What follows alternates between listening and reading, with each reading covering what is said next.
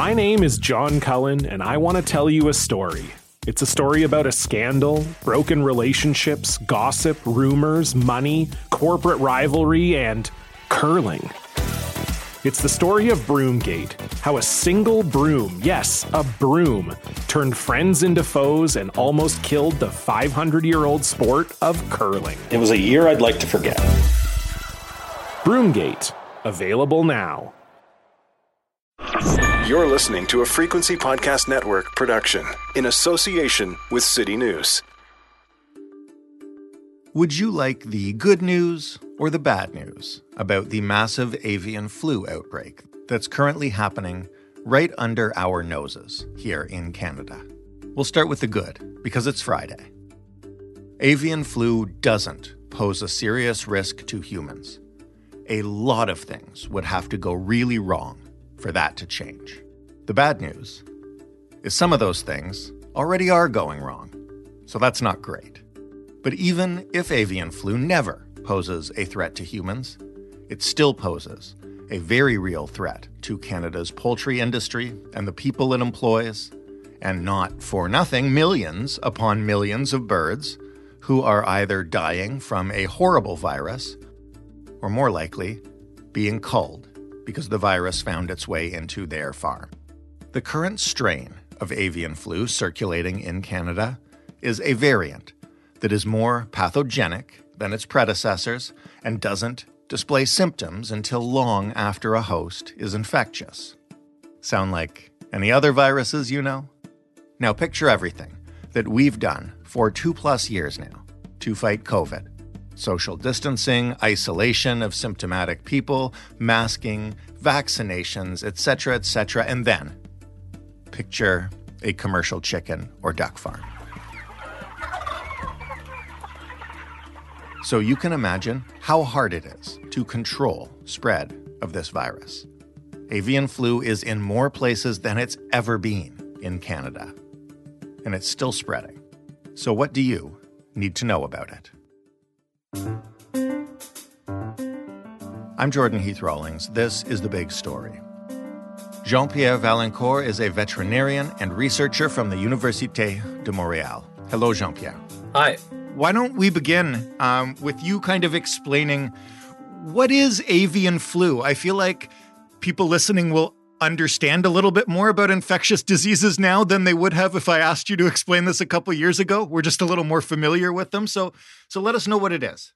Yeah, well, bird flu is another type of RNA virus, like COVID is, of course, a coronavirus. In this case, it's an influenza virus. And we have influenza viruses everywhere in humans, other types of animals. And there's what we call avian influenza viruses. And there's a big bunch of them. And we categorize them based on some characteristics that they have at the surface of the virus. That's why we call it a H and N. Like in the case today, we have H5N1. So that's how we basically name them. And these viruses are found essentially, the main reservoir is in migratory birds. Before we get to the particular version of the virus we're dealing with in Canada this year, how long have we been combating avian flu in, farmed chicken and duck stocks? And what does it do to the animals? Well, when we talk about avian flu, we have two categories. You have the low pathogenic and the highly pathogenic avian flu. And so in Canada, historically, we've had in wildlife the low pathogenic kind, whether they are H5s or H7s. It's a very low prevalence out there, and it will not translate virtually never. Not all, in commercial birds or domestic birds.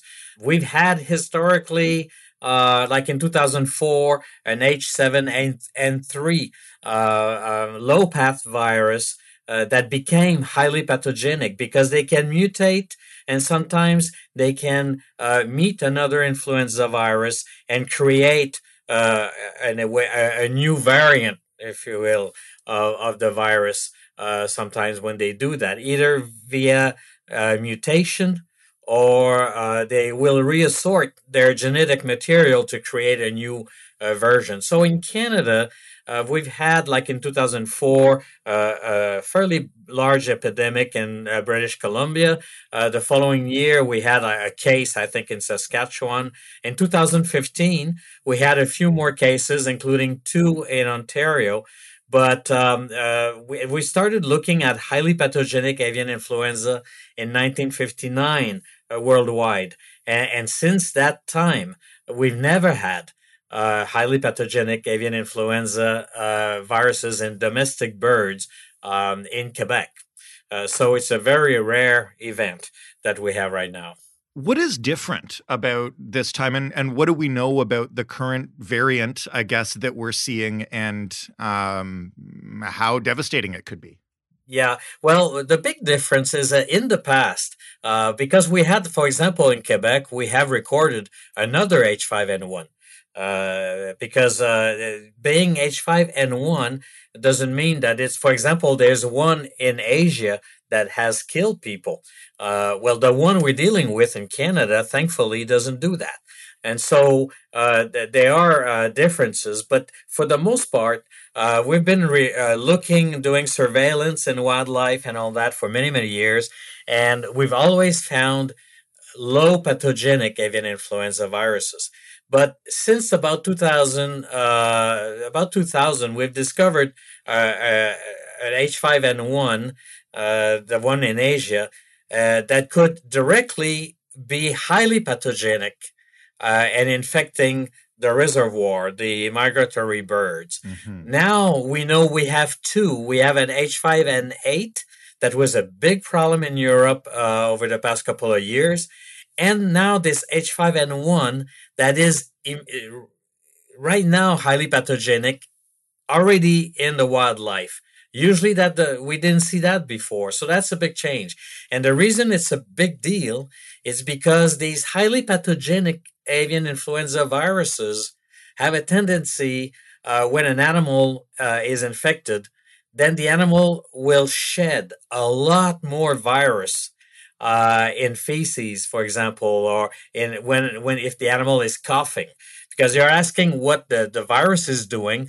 If the animal is susceptible, that animal, first of all, may have respiratory signs, may have diarrhea, and often you'll see, mainly in ducks, for example, nervous signs.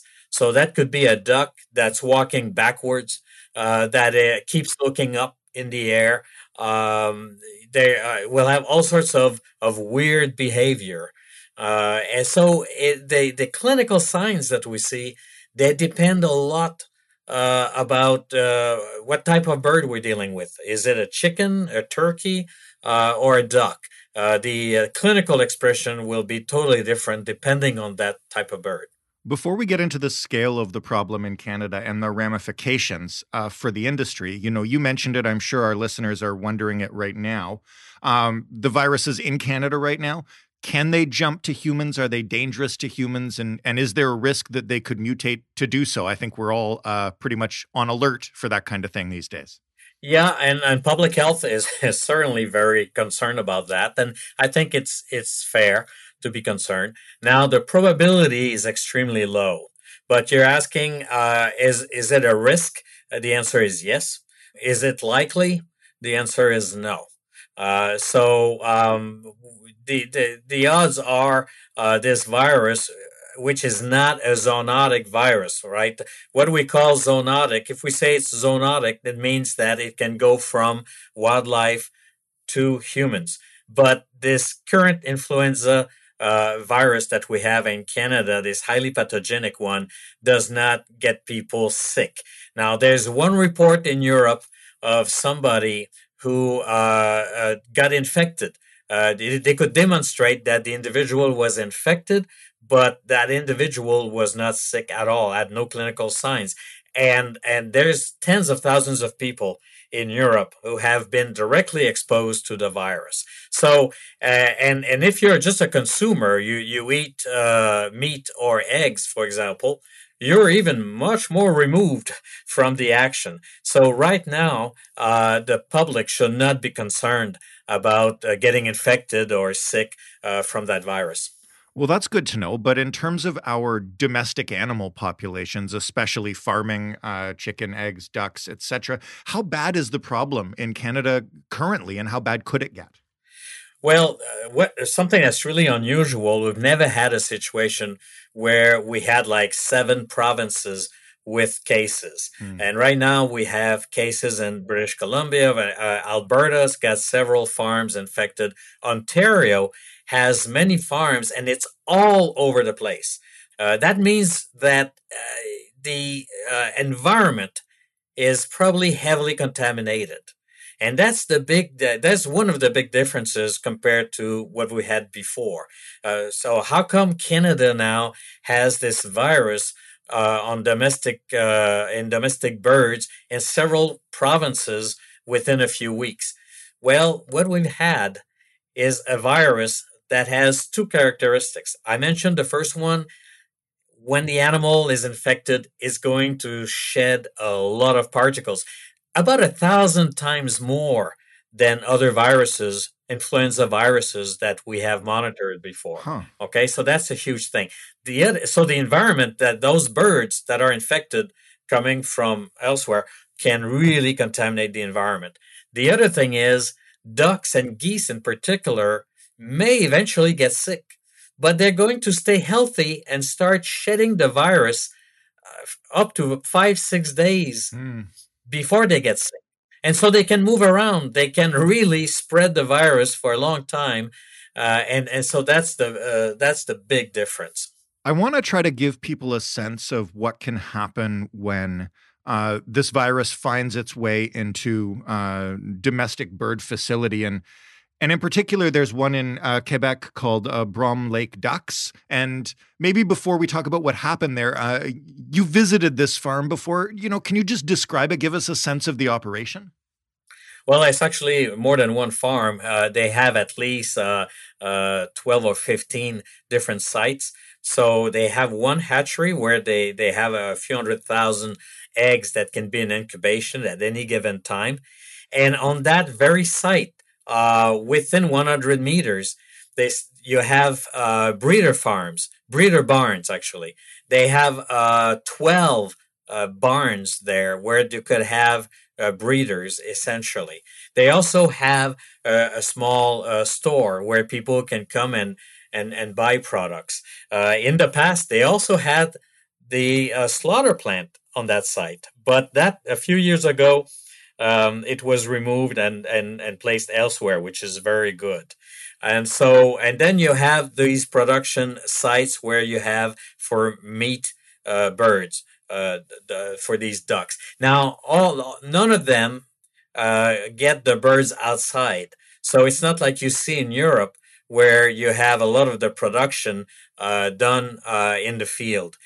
These are all traditional buildings, meant also for the weather, because in winter, as you can imagine, you do not get the ducks outside. And so these are like closed buildings where you have the ducks, and it's all in the Estrie region. It's quite they're fairly close to one another in a way. Now, what happened to Brom Lake? And I understand they've been dealing with outbreaks. How did the virus find a way in, if we know that, and what happens when it does? Yeah. Well, another thing that is not too far from the main site where you have all these breeders is that they have a lake there. And so whether you have a lake or a pond, uh, wherever you got water, and you have these migratory birds that are coming in. So what has happened in Canada, not only for the Estrie region, but elsewhere, is that a few weeks ago, we had some very unusual weather with very strong winds that brought some geese from Europe to Canada, Hmm. and these are birds we normally do not see here. And these birds were infected. And so they contaminated not only the environment, but they contaminated as well the local birds, the blue jays. So these birds then have contributed to shedding the virus just about everywhere, but in particular where you see these wild ducks and geese. And so what has happened most likely is that some contaminated environment was visited, and somebody basically walked in, possibly with contaminated boots, or there was like dust from outside, and with strong winds, and it's nearby, and that helped the virus get in the building.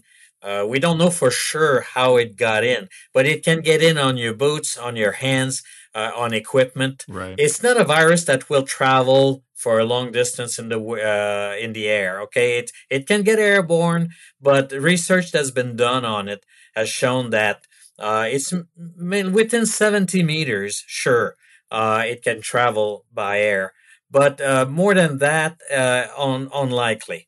And so, if you have close proximity between two buildings and you have like mechanical ventilation, well, of course, one building can contaminate another one. But this is not a virus that can travel for kilometers between sites. So you really need to have some kind of physical movement to bring the virus in. And then when it happens, of course, and in this case with this particular operation, and you know they produce per year a little bit over 2.5 million birds. So Wow. this is a fairly large company by Canadian standards for the duck business.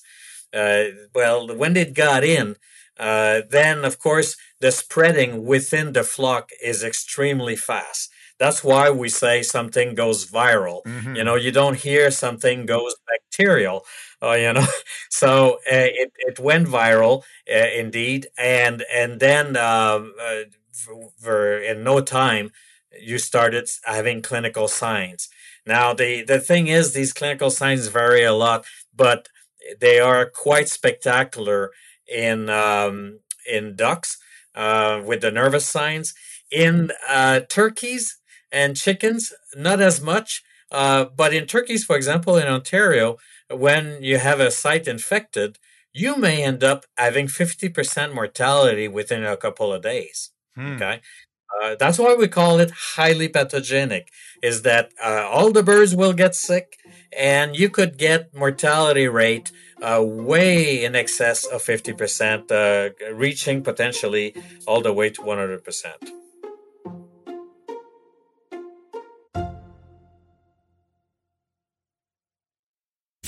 My name is John Cullen, and I want to tell you a story. It's a story about a scandal, broken relationships, gossip, rumors, money, corporate rivalry, and curling. It's the story of Broomgate, how a single broom, yes, a broom, turned friends into foes and almost killed the 500-year-old sport of curling. It was a year I'd like to forget. Broomgate, available now. You mentioned earlier that there are outbreaks all over the country in several provinces and in many locations. As this continues to spread in the way you kind of just described, what are the big picture problems for the industry? You know, it's a 2.5 million bird farm and they've lost like breeding stock. How dangerous is this just to domestic production of chickens, ducks, eggs, etc.? Well, it's technically a seasonal thing. So the at-risk season started in April and should end by mid-June. Uh, that's for us here in North America. So that's the first thing. So in July we should not be seeing new cases. But what's the problem is Europe has a lot more experience than us about it, and what we've seen is that they've been hit several times since 2015. And what we think has been happening is that with climate change, what the researchers looking at these wild birds, the migratory birds, they've noticed that some different species of birds they didn't used to meet. They used to be in different ecosystem, but because of changes in the climate, all of a sudden they're mixing. They're getting close to one another, and this seems to have contributed to the emergence of new viruses, including that H5N1. And when it comes to the H5, the main component of that virus, we can talk about a pandemic because it is everywhere. And the H5N1 that we have in Canada, the original source, for example, in Europe, is actually virtually everywhere in Europe. It's in not only in the 27 countries of Europe, but even around it. Hmm. And now the big concern is that it may be a yearly occurrence. It may stay seasonal, but there's no telling, of course, but there's a fairly sizable risk that what's happening right now here, we may have it again next year. Now, we didn't talk like that in 2004. In 2004, we had a big issue out west in British Columbia. The following year, a case in Saskatchewan, and that was about it. And then they didn't have problems until 2015. Now we have a situation where we look elsewhere in the world, and what we see is a source of big concern. Because if it gets into our chicken production, for example, we have many more farms, chicken farms, than duck farms. And if it gets into an area of high concentration, and in Ontario, it's already in highly dense area, poultry dense areas. Right. And so the potential there for horizontal spread becomes quite high, and so we still don't have a huge concern for human health, but there's then a concern for the economic health of the industry, and I would say also the psychological health of the growers, Right. because we know that growers that have had the problem really are hit really hard with this thing. They feel really bad to be part of the problem, and there are some very serious psychological and economic consequences. So what do we do about this? Is there a solution? Is it just vigilance? Would we maybe eventually see vaccinations for birds? Is that a stupid question? Like, what kind of strategy do we use if this really is going to be something that we deal with on an ongoing basis? Well, the first thing is we need to work on our biosecurity. We actually have measures to prevent pretty much the entrance of the virus in domestic birds. If you have birds outside, backyard flocks and all this, we may have to ask people to keep their birds inside at least during the high risk period. Possibly mid-April to mid-June, something like this. We need to improve our biosecurity because there's a lot of people who know what should be done, but they don't necessarily do it because they have no problem. Historically, they've had no problem. So the motivation was not there. Now I think we'll be a little bit more motivated. Now, the other thing is we need to work with the provincial and federal government to make sure that we are sharp at reacting if we get a case. Because if you get one case, one farm infected, for example, in a province, and you can contain it to that, well, it's a pain. It's tens of thousands of dollars fairly quickly that may have to be spent, but it's doable. The problem is when you go from one outbreak to 30 outbreaks. Nobody can deal with that effectively. In one region of France, they went from 6 outbreaks to 338 outbreaks within a week.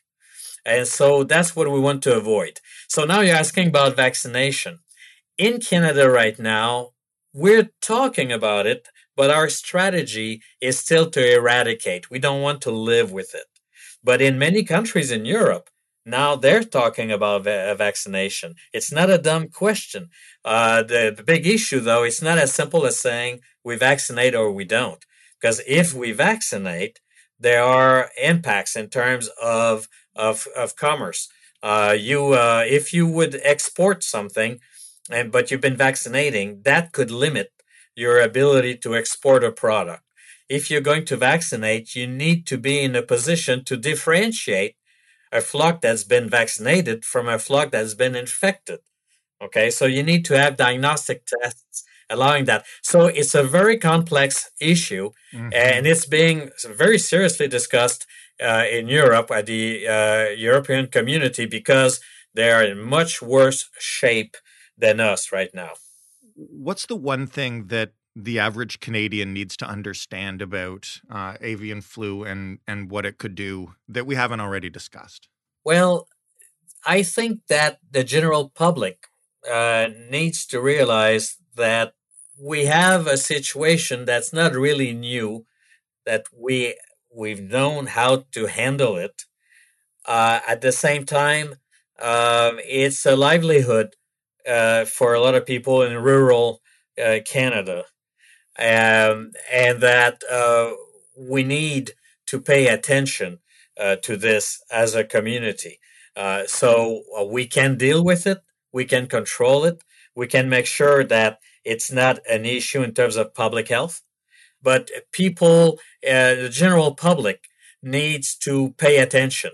If you're out there and you notice that you see dead birds, in an area, in a place, and it's unusual, you've never seen that before, I think people need to report it. If you go to a pond, a lake, you like to feed, you have like old bread that you want to give to ducks and all that, it's fine. But you need to realize that when you go in these regions, in these places, and then if you have to be careful if you then will be in contact with a backyard flock, for example. So it's just not an issue with the industry. It's an issue potentially for everybody. Thank you so much for this, and I'll watch out for ducks doing weird things like walking backwards. That's the image I can't get out of my head now. That's good. You're welcome. Jean-Pierre Valencourt from the Université de Montréal. That was The Big Story. For more, head to thebigstorypodcast.ca. Find us on Twitter at thebigstoryfpn. Email us at hello@thebigstorypodcast.ca, or call us and leave us a message, ask us a question, pay us a compliment, criticize us, whatever you want. Call us at 416-935-5935. That's 416-935-5935, and we'll listen to every one. You can find The Big Story wherever you get your podcasts. You can ask for it on smart speakers by saying, play The Big Story podcast. Stephanie Phillips is the lead producer of The Big Story. Joseph Fish and Braden Alexander are our associate producers. I am Jordan Heath Rawlings. Have yourself a safe weekend. I hope it's spring where you are, and we'll talk Monday.